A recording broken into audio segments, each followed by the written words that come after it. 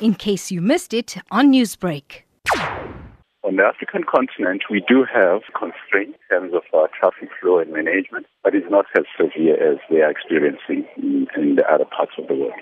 We, as air traffic management entity, we provide two things: safety and efficiency. And safety is the paramount or primary thing that we provide. And so when things like this happen, it affects us. We always strive to provide safe flow of air traffic, and we ensure that our processes, our systems, and our people are trained.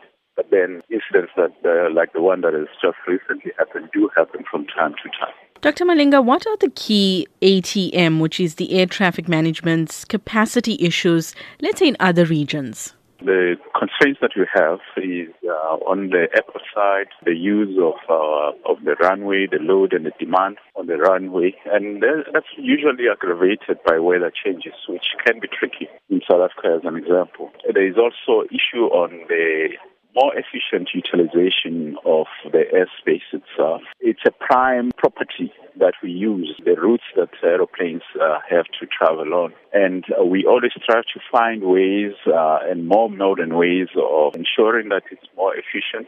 Do you believe that we have the right people managing the airspace?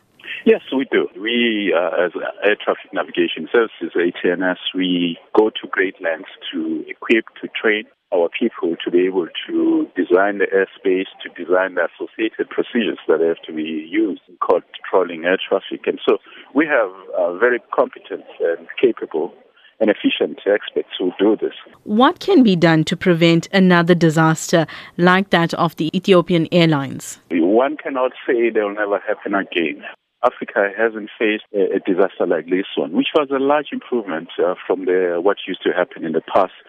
And so as Africa, as a continent, we've made strides in this, and without prejudging the cause of this particular accident, we believe that we've really moved from where we were in the past, where we contributed to the largest number of accidents globally. But that is not the case anymore. And therefore, this incident came as a shock to us all, and we believe that from it we'll learn more and further improve what we do in providing safety in aviation.